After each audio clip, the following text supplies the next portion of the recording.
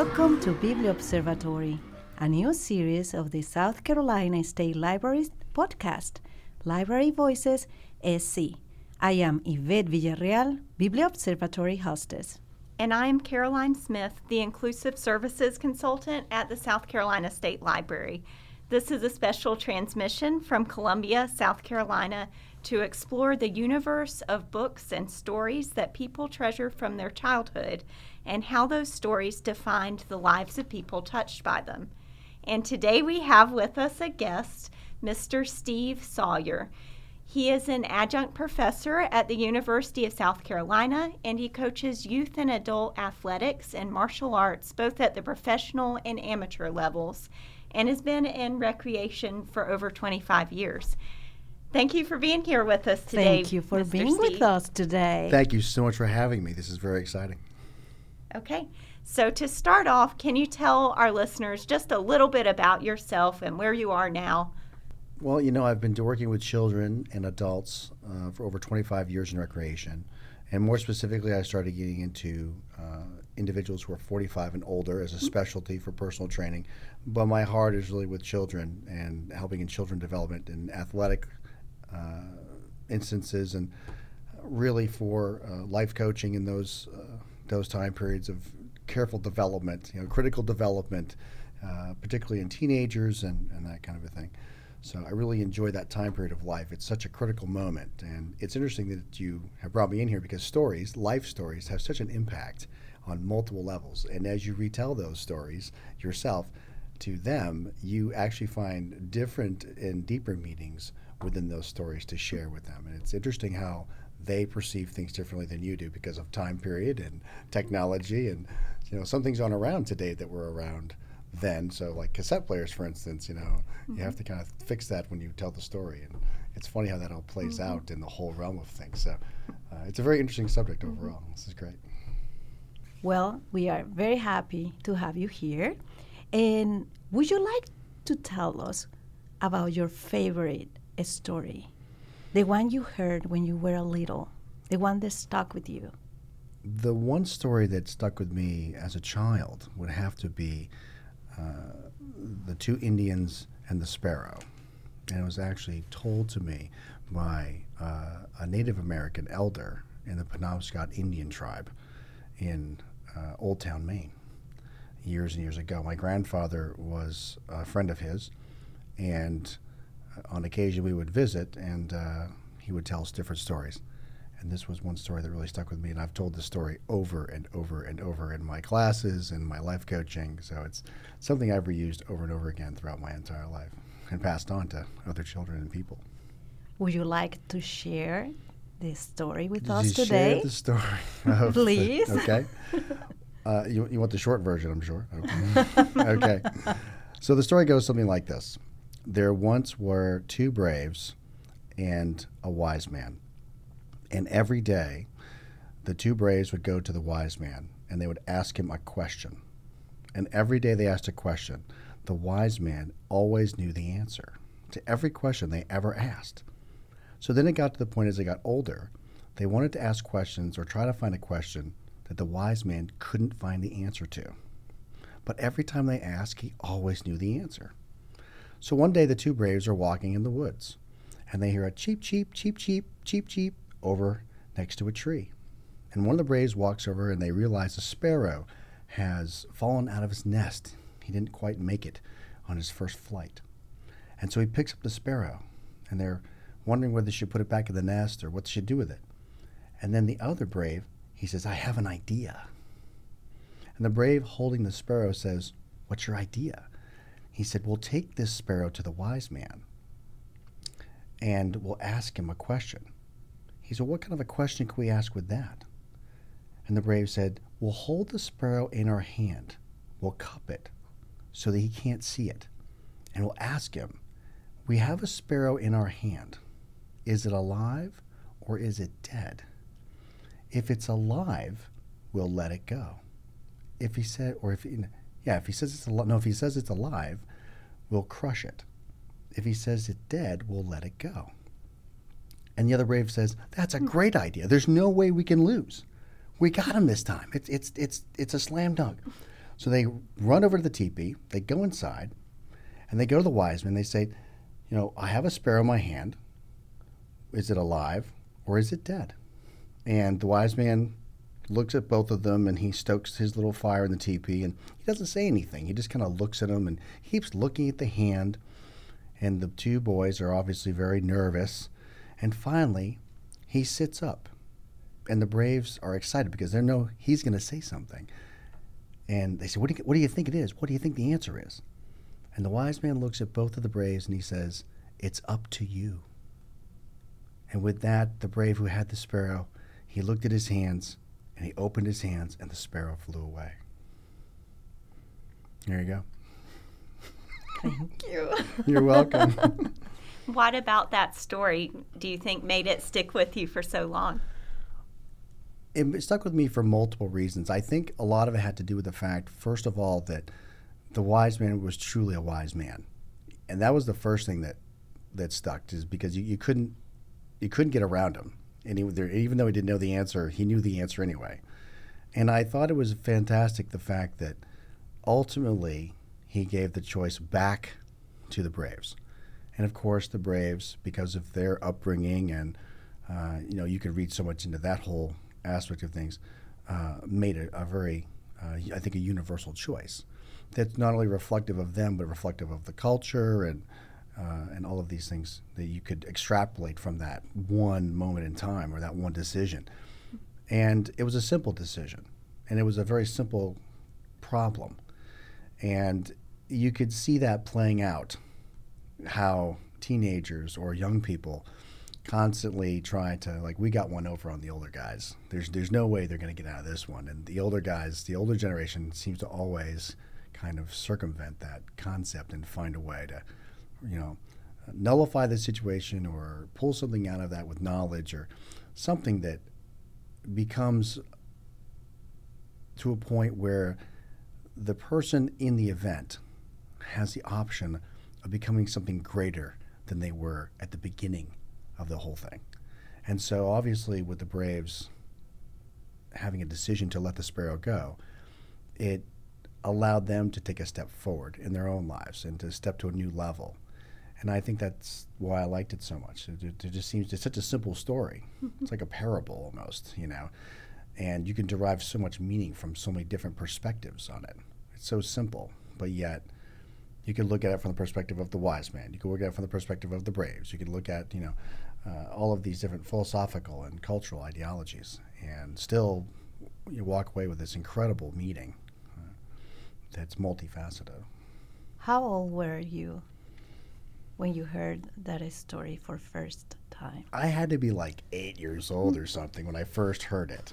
And when you're 8 years old, I heard it, and of course my reaction was like, well, that's stupid, It's like, you let the sparrow go, and I didn't really understand it, but and as you're exposed to the same elders over and over again, you realize very quickly that inevitably you get the same stories. And those two stories keep repeating. And, it wasn't probably till I was in my young teens that I heard that story again before I said, I just like that story. It's like one of those things where you're off, hanging out on the other side of the room or whatever, and you hear a fragment of that story. And you go, oh, I know that story. And you run over and you sit down and, you get excited about it because you know the whole story, but you want to hear it again, And that's exactly what that story was.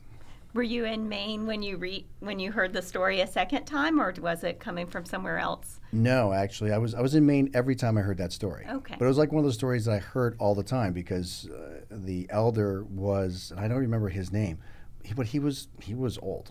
So, when you get to be a certain age, you tell things over and over and over. Let me tell you the story about the sparrow, and you're like, in your mind, you're like, I've heard that 100 times, but okay. And so at first you humor the person, but then you get to the point where you look forward to that story because it's something familiar. And again, as you get older, it's one of those things where when you hear stories over and over again, the meaning changes. As you become greater in life experience and maturity, the meaning of the story changes in multiple ways. Can you tell us a little bit more about those changes? How that story changed in different episodes or stages in your life. When you heard it for first time as a child, do you remember what exactly was the message you got? Or not really, maybe later on? Yeah, I think the first message I got from that, and my grandfather was really good at enforcing this, was don't mess with the old guy. You know?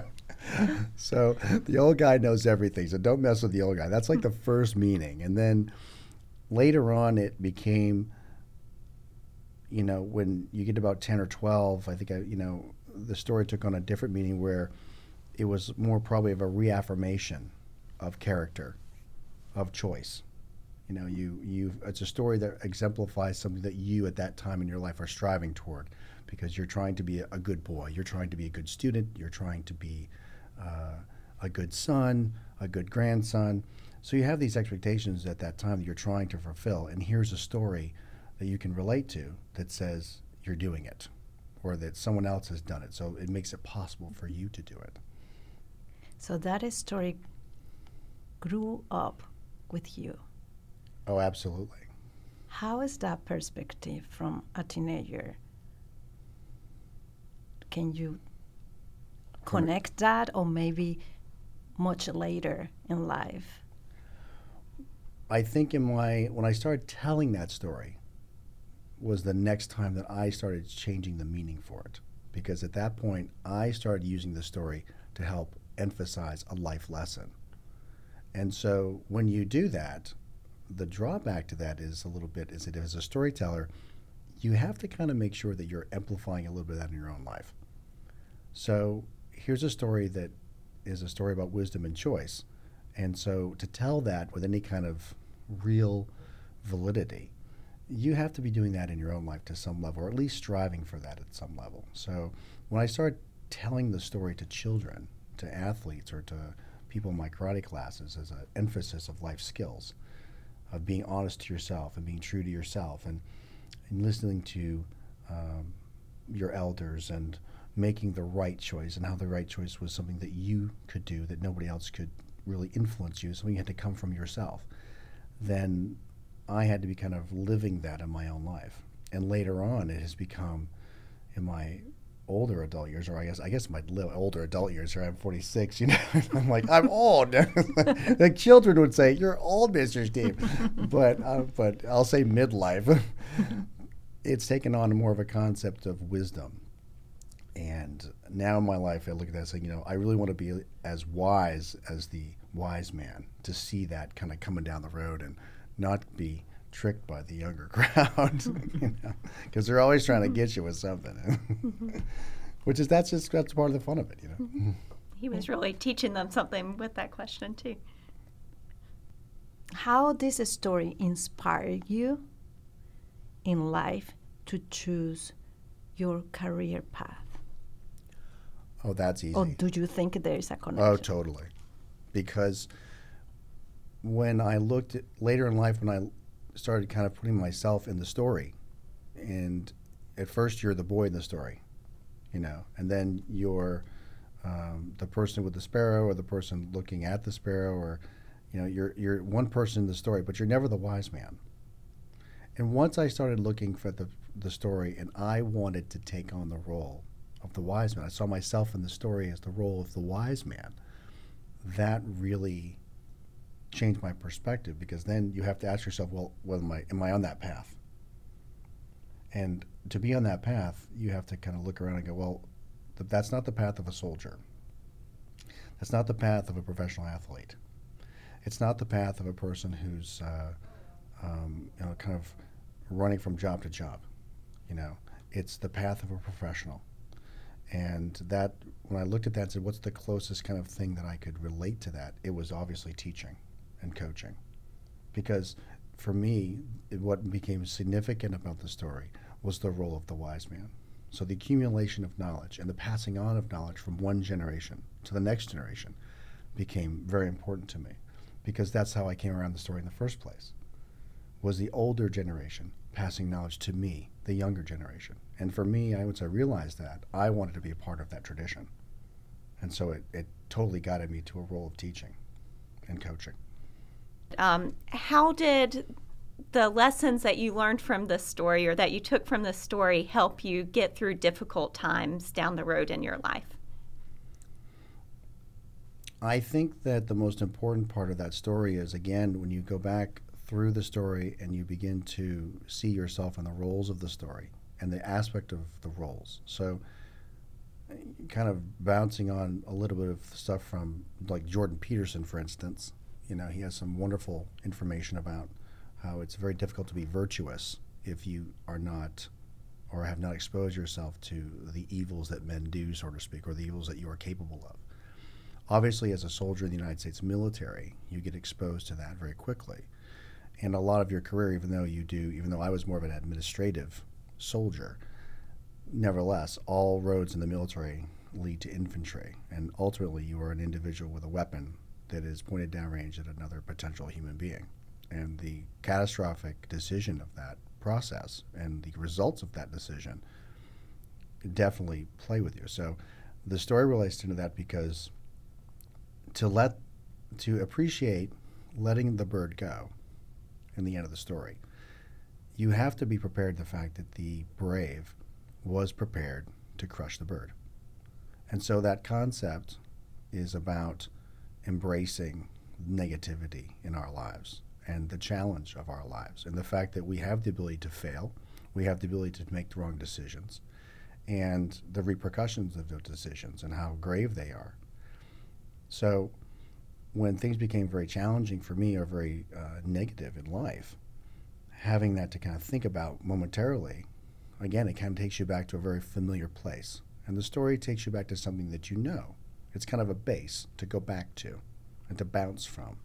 And so once that moment in time is captured again, you can basically look at yourself and go, well, am I making the choice right now to crush the bird or to let the bird go? And if the answer is I'm crushing the bird right now because I'm making a lot of the wrong choices, then you realize it's as simple as making another choice. And the choice is to let the bird go, or the choice to embrace something new, or to embrace something that you have never considered before, or a way that you have never thought about before, or reinventing yourself. And that's, of course, the lesson of freedom and the lesson of creativity and truly the lesson of real choice, because once you realize you have the choice of either one or the other, then you truly become virtuous. And now you can truly choose within yourself something that is truly your own, not something else or something outside influence. Any message for our listeners? Anything that you would like to tell them? Grab an old person, sit them down, and ask them about stories. I'm not kidding. That's one of the most valuable resources that we have in our community. And it's one thing to go to the internet, it's one thing to utilize YouTube and all these things for resources, because they're wonderful resources, but nothing beats sitting down with an individual face-to-face and having them tell you a story or a personal experience. And my grandfather taught me that very young, and we used to go to a nursing home to visit my great-grandmother. And I was usually very bored, and so when I learned I could walk around to other people and ask them questions about, well, first it was just, kind of child-type things, and they would engage with me because they were in a nursing home. But they, would jump at the opportunity to share something.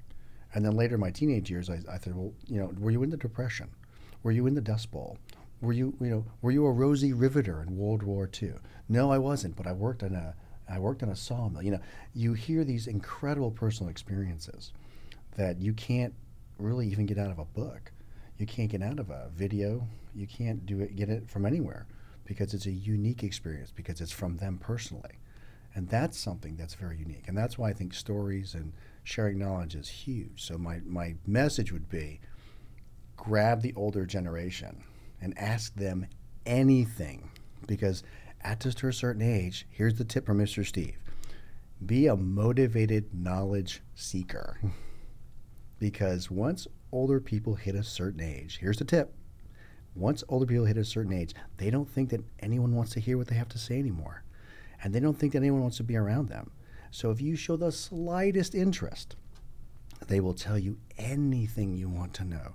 And they have loads of knowledge and information and many stories to tell, both personal and made up. And it's a wonderful experience, and you'll forever have a person that you can go to for knowledge and wisdom. The value of human connection and a story. Totally. It's probably one of the most amazing connections you could ever have. And you brought your grandparents.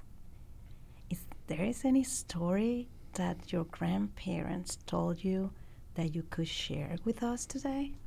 Personal experience or made up? You pick. It's up to you. It's up to me. Wow. A story see, now I didn't practice for that. So, story, let's see. A story. Well, yes, I can tell you a very personal story. My great-grandfather, Levitt, had a quite an extensive farm during the Depression years. And when the Depression hit Old Town and Alton, as the story goes, my great-grandfather, for almost 3 years, every single day, 6 days a week, he had one of the only Model T Fords in the area. And he would go to the end of the driveway, he'd turn left toward Old Town, and he would go into Old Town, and anyone who could get on his truck, he'd bring them to the farm. And then when he dropped them off, he'd go to the right, and he'd go to Alton, Maine. And he would grab anybody he could put in his truck, and he'd bring them back to the farm. And the deal was this. Okay, no matter what happens, the farm's going to keep growing stuff, and the farm's going to keep producing stuff. So it's got to be harvested, it's got to be planted, it's got to be whatever.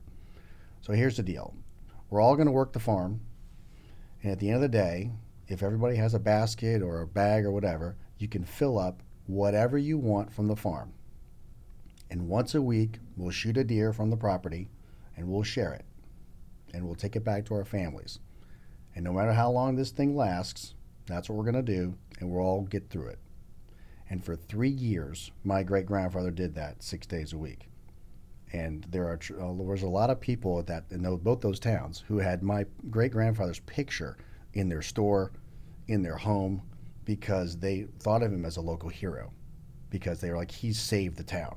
Like, his dedication to the community helped save the town.